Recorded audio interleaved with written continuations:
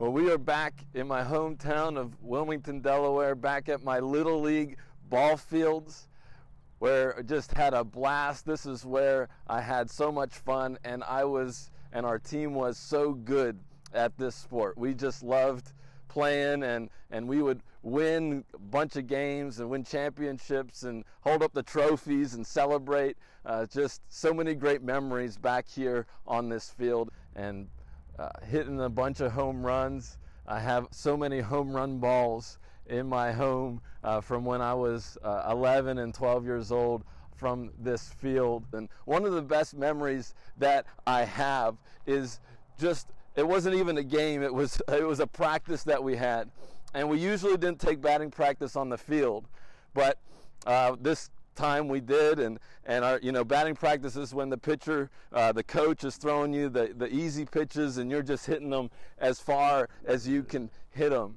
And it was so cool because there was some of us on the team that could hit home runs. A lot of times when you're on the little field, that's what you do, especially when you were a big guy like me, 12-year-old kid hitting home runs. It was so fun to play this game. But that practice where we were hitting batting practice, it was so cool because you would have to get the balls right after you hit them. And so our team is not even in the infield, they're not even in the outfield, they're on the other side of the fence catching the home run balls that we were hitting, and we just thought we were the coolest thing ever. And while we were doing that, while we were winning the championships and hitting the home runs, my brother was 2 years old, running around in our team uniforms like our mascot, and kneeling by the plate as a catcher, pretending to be a catcher. Just so cute. But he's 2. He's not doing anything helpful for the team. He's not hitting the home runs. He's not running the bases. He's not scoring the runs. He's just 2, running around the field like a little kid, as he was. Now, what would it take to believe that your little brother, the little mascot running around the field, was the Son of God? How crazy is that? You're the big champion. You're the home run hitting brother, and you're gonna believe that this little kid is gonna be God? Are you serious? That is a crazy thing to think. Fast forward a number of years, and now my little brother is not the small 2-year-old mascot running around the ball field. He's a big high school basketball star, and I'm the old guy with kids, and he's beating me on our own driveway in basketball.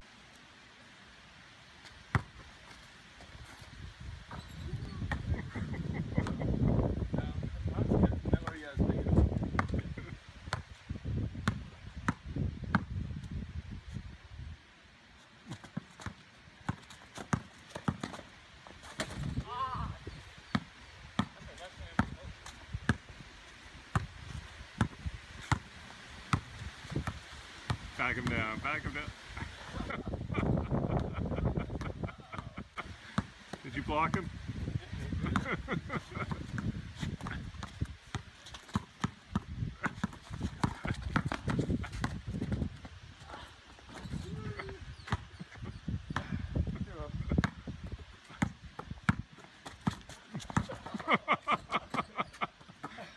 It's a humbling experience, to say the least.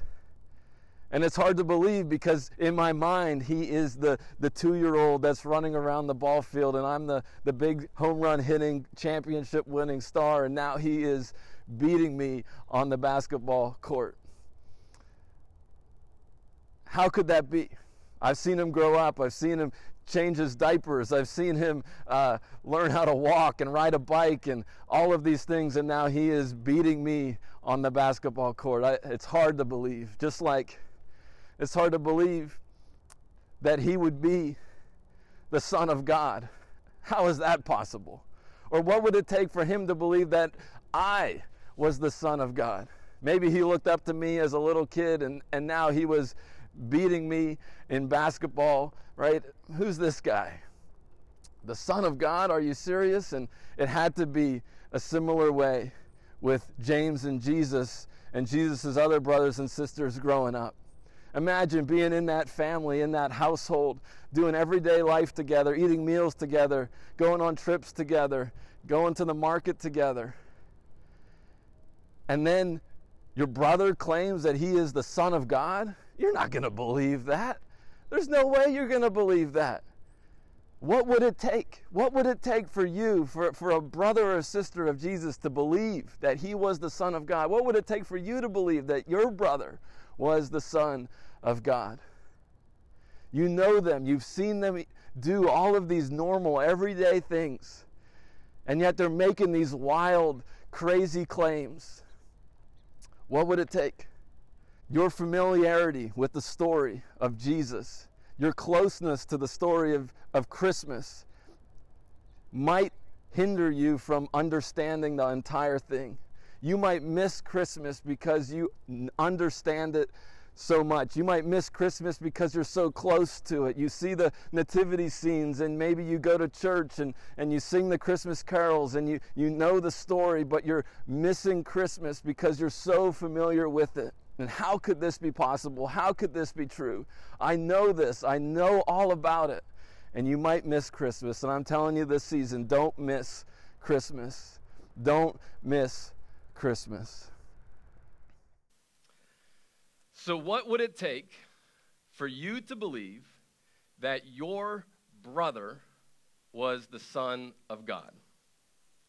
Like your brother that brother that picks his nose and eats weird things and does strange and silly things. That brother, what would it take? You might think that this is a little bit of a strange question to think about, but it's exactly the question that the brothers and sisters of Jesus had to answer. Did you know that Jesus had other brothers and sisters? Did you know that? Did you know? Did you know? Jesus had other brothers and sisters. And of course, Jesus was the firstborn son of Mary, and he's the one that we celebrate at Christmas time, and none of the other brothers or sisters are there because Jesus is first. And so they come afterwards, but Jesus' family, their family, they were James, Joseph, Simon, and Judas, and all his sisters. And this verse in Matthew 13, 55 through 56 is the first time we hear or meet Jesus' earthly brothers and sisters. And so again, he was the firstborn, uniquely born son of Mary. And we're going to talk about Mary and her relationship with Jesus on Christmas Eve, on Friday and on Saturday. So I hope you can be there for that. It's going to be a great time together. But Jesus' family, his brothers and sisters, they grew up together in a little town called Nazareth. And Nazareth was in the middle of nowhere. It was in the random rural place with maybe 100 or so, 200 people in this entire town. This small, nobody went there to do anything. No king was going to be born in this little town. Certainly God, if he were to show up on this planet, wouldn't come to the middle of nowhere, Nazareth. But that's where Jesus grew up, and he started teaching around this area, teaching incredible, timeless wisdom, and teaching in these amazing stories called parables, and doing miracles. And he would teach things like this. He'd say, the kingdom of heaven is like a mustard seed. And you put that mustard seed in the ground, and it's the littlest of garden seeds. But when it grows up, it grows big and strong, and the birds come and land on its branches. That's what the kingdom of God is like. Or the kingdom of heaven, is like a woman who bakes a loaf of bread, and it just takes a little bit of yeast.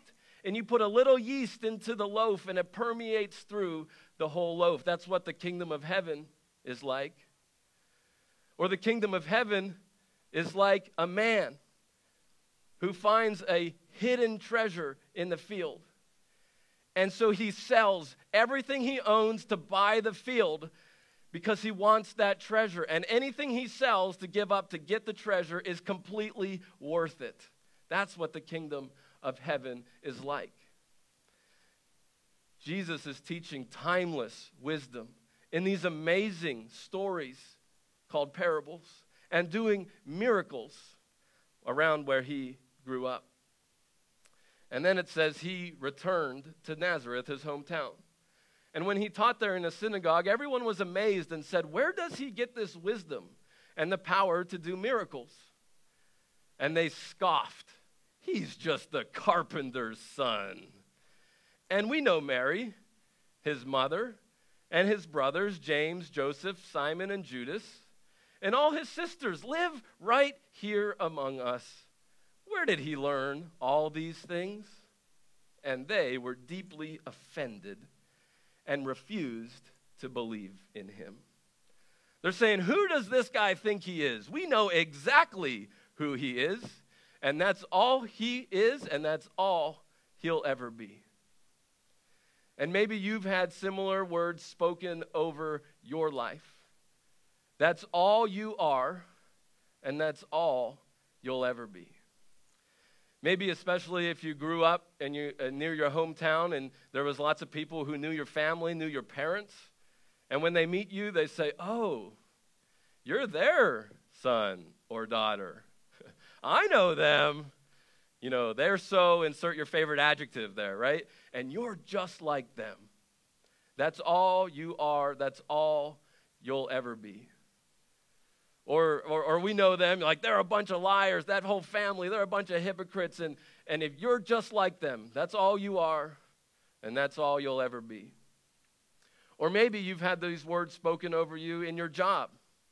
You know, when you entered into that internship experience 20 years ago, and you were excited to have that new job, and you've been there for 20 years. You've invested everything you've had. You've showed up early. You've stayed late. You've given your whole life to this company, and your senior executives treat you still like an intern.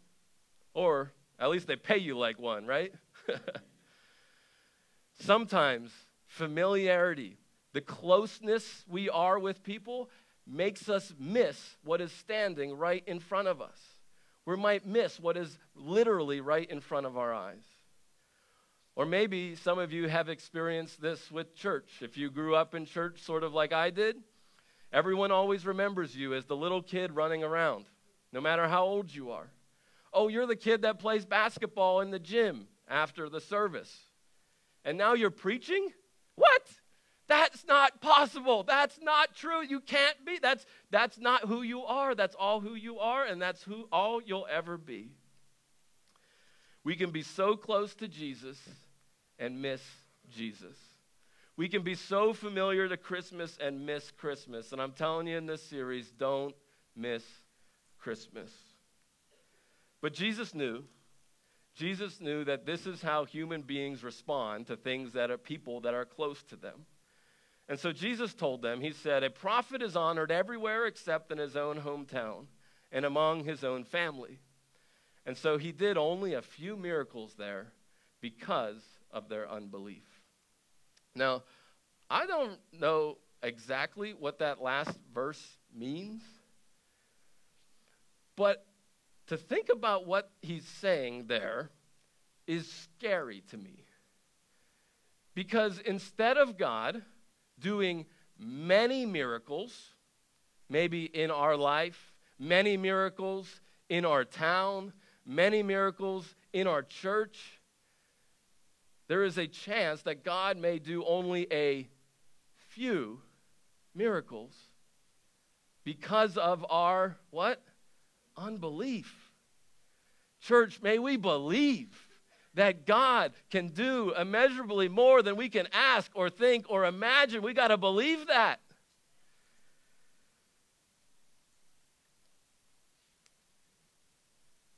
So Jesus' brothers and sisters, they understandably didn't believe. They didn't understand Jesus. After all, he was their brother. Who does they think he is, Mr. Big Shot brother? And the next time we see the siblings of Jesus, is a little later in Jesus' ministry. In John chapter 7, verses 1 through 5, it says, "After this, Jesus traveled around Galilee. He wanted to stay out of Judea where the Jewish leaders were plotting his death. But soon it was time for the Jewish festival of shelters. And Jesus' brothers said to him, 'Leave here and go to Judea, where your followers can see your miracles. You can't become famous if you hide like this. If you can do such wonderful things, show yourself to the world.' For even his brothers didn't believe in him. They thought Jesus was crazy. If he really was who Jesus claimed to be, then he certainly shouldn't have been doing what he was doing. You can't be hanging out in the middle of nowhere, random place, if you're going to be the talk of the world. If you've come to save the world like you're claiming you've come to save, you can't do that in the middle of nowhere when nobody knows your name. There's brothers are telling him, you got to go to the center of things. You got to go to the heart of where society is happening so that you can be famous, so that everyone can see you, so that everyone can see what you're doing. You are not only doing what they didn't think was the right thing to do, they're looking at Jesus and telling Jesus, you are doing this all wrong. They're telling Jesus, I know better than you. You are doing this wrong. And Joseph, he thinks he knows better than Jesus. He doesn't believe in him. He says, after all, he's my brother. Simon thinks he knows better than Jesus. He doesn't believe him. Judas thinks he knows better than Jesus. He doesn't believe him. James thinks he knows better than Jesus. He doesn't believe him. He's like, he's my brother. And maybe you're a little like that too. You know all about Jesus. You've been to church. You know the Christmas story. You've seen the movies. You've sang the songs. But you just don't believe him either. Could it be that your familiarity with Jesus is the reason you don't believe in him? Could it be? Could it be that your familiarity with Jesus is the reason you don't believe in him? And if so, we are so glad that you are here. Like, this is the best place for you to be. We invite you to keep coming back, keep listening, because I want you to see what happens to Jesus' brothers and if they stay this way. Because fast forward just a handful of years, and we find one of Jesus' brothers in the scriptures again in Acts chapter 15. The same brother who doesn't believe in Jesus. We see that everyone listened quietly as Barnabas and Paul told about the miraculous signs and wonders God had done through them among the Gentiles. The Apostle Paul and Barnabas, they're missionary journeying all throughout around the Mediterranean Sea, and they're seeing all these miraculous things happen, and they come back to Jerusalem, and they're telling them everything that happened. This is what happened. This is what God did. And when they got done, finished speaking, somebody stood up and said some words. Who do you think that person was? James, Mr. Brother James. He's still there. He didn't disappear. He didn't go float away somewhere. He is still there at the center of the story. James stands up. But it gets better, because what James says next gives us a window into the man that James became, a follower of Jesus that he became. This is what he says. He says, brothers, listen to me. Peter has told you about the time God first visited the Gentiles to take from them a people for himself. And this conversion of Gentiles is exactly what the prophets predicted. As it's written, he's quoting scripture, afterward, I will return and restore the fallen house of David. I will rebuild its ruins and restore it, so that the rest of humanity might seek the Lord, including the Gentiles, all those I have called to be mine. The Lord has spoken, he who made these things known so long ago. And he goes on, and then so he says, so my judgment is that we should not make it difficult for the Gentiles who are turning to God. Instead, we should write and tell them to abstain from eating food offered to idols, from sexual immorality, from eating the meat of strangled animals, and from consuming blood. For these laws of Moses have been preached in Jewish synagogues in every city on every Sabbath for many generations. I want us to see a number of things here about James. James has incredible knowledge of the Scriptures, and he points back into the Scriptures, and he pulls out two specific passages and applies them directly to this situation that he's in. That takes incredible skill that you all should have, and we need to help you to have that skill. And so he's pulling these scriptures out, and he's applying them directly to his life, into his situation, based on what his brother has accomplished. He's looking at Amos 9, 11, and 12, and Isaiah 45, 21. He's also, as you can see, they're reporting to him, he's a leader in the church in Jerusalem here. And as a leader, he is making decisions based on Scripture. He's also showing a desire for peace within the church. He's emphasizing grace over the law. He's showing his great care for the Gentile believers, which this is incredible because as a Jewish boy growing up, he would have looked at those Gentile believers very differently. Something has changed in this man. And also, if every believer, if all the believers were coming to James, he's the center of attention, right, in the church, and coming to him with these questions. What do we do? How do we treat this? How do we move forward? James, well, he could have just said, I'm Jesus' brother. Jesus isn't here. I'm left. Just listen to what I have to say. It would have made sense. But James wrote a book in our New Testament called the Book of James. And never does he use his position as Jesus' brother as a personal gain tactic. Never does that. He calls himself, in fact, a servant of Jesus. This is incredible, okay? The servant of Jesus. What he's saying is that I am a servant of my brother.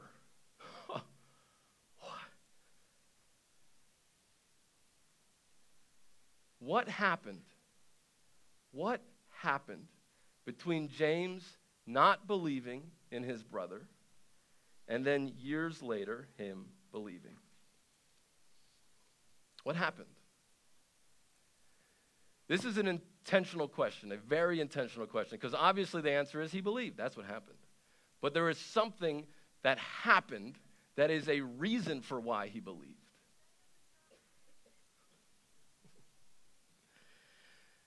What is that reason?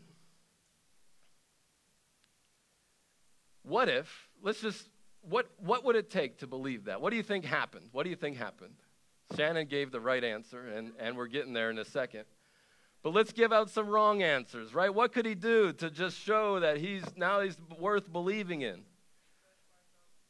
There you go. That's a good one. Yeah, all right. Those are good ones. Yeah. There you go. Yeah, like if your brother could turn water into wine, it's pretty cool. Or if you're out fishing one day, you know, you're on the boat together and you're fishing and you're reeling a fish and you pull out the fish and you reach in its mouth and pull out some coins, that'd be pretty cool. Wouldn't that be cool? Or like if you're in the middle of nowhere and you're getting a little hungry and your brother just creates this endless buffet, you're like, this is amazing. You would believe, you would be tempted to believe, right? Jesus did all of those things. And still, his brothers didn't believe in him. So what happened? What happened? Well, Christ died for our sins, just as the Scriptures said. And he was buried, and he raised from the dead on the third day, just as the Scriptures said. And then he was seen by who? James. So what changed James's mind? What happened between him not believing and him believing? He saw his resurrected brother. And if your brother could predict his death and resurrection and actually pull it off, that just might be what it would take for you to believe that your brother was the Son of God. Because if he could predict his own death and resurrection and actually make it happen, you just might have to believe, because James did. James did. And these verses on the screen, or if you're looking at them in your scriptures, are probably some of the most important verses in all of the Bible. And one of the reasons why they're so important is because the person who wrote these words, the human author who wrote these words, his name was the Apostle Paul. And he lived in the first century.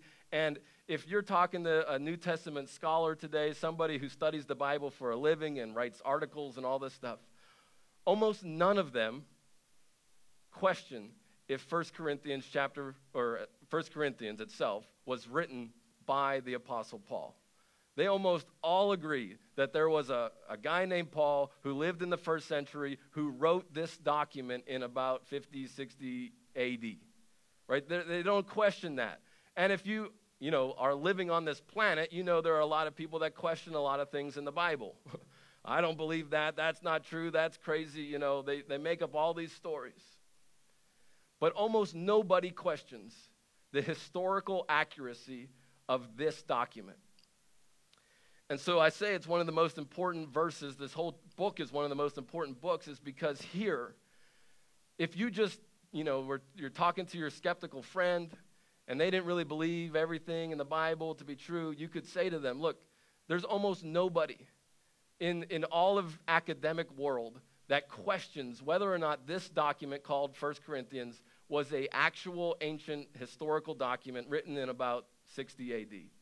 And in this document, there is somebody who was there who wrote down so close to the actual events that there was a man named Jesus who died. And there was a man named Jesus who rose again from the dead. And then he appeared to all of these people.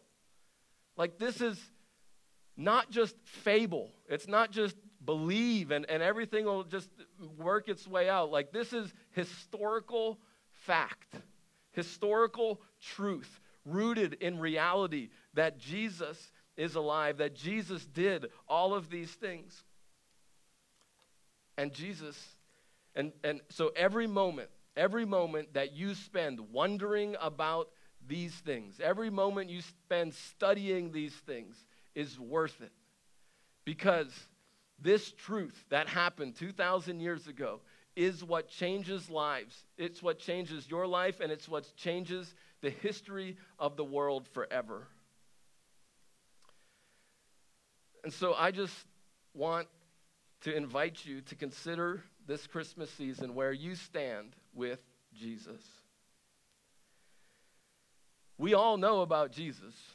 We're familiar with Jesus in one way or another, or even if today is the first time you ever heard of Jesus, you've at least heard of him for about half an hour or so. You know the Christmas story. But you could be like James. You just might not believe. You know the information, but there's something that's holding you back. Maybe you think you know better. Like, remember James and the other brothers of Jesus, they were telling Jesus, they're doing it wrong. You better go downtown where everybody can see you and make you famous, right? And I know you've never told God that you know something better than he does. That's somebody else's problem to deal with, right? That's not your problem. You never told God, hey, I think you should do that. I think you should give me this. I didn't think you should have done that, right? You never done that before, I know, but somebody else has done it in the past. You could be like James. Unbelieving, think you know better.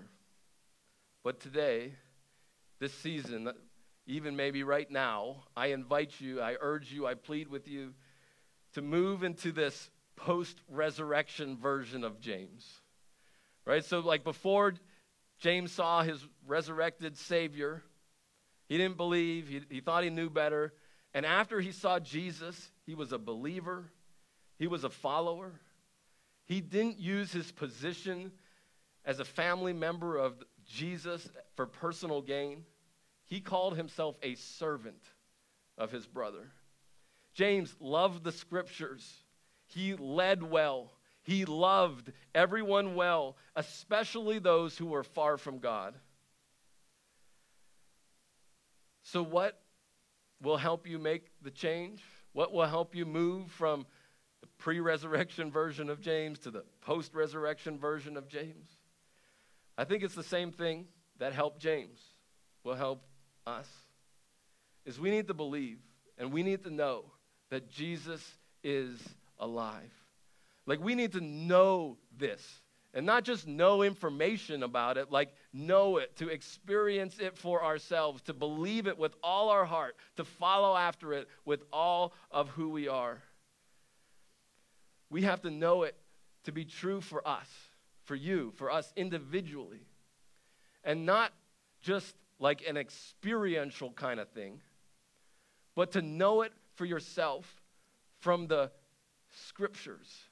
Because it's the scriptures that record this event that happened 2,000 years ago that God has preserved for us for thousands of years. We got to know it. We can know it, that Jesus is alive. And if Jesus is alive, then following him is not just something that we do on Sundays at church. This is an everyday, reality-shifting, transformational, historical truth that changes everything for you and for the world. So you got to know this.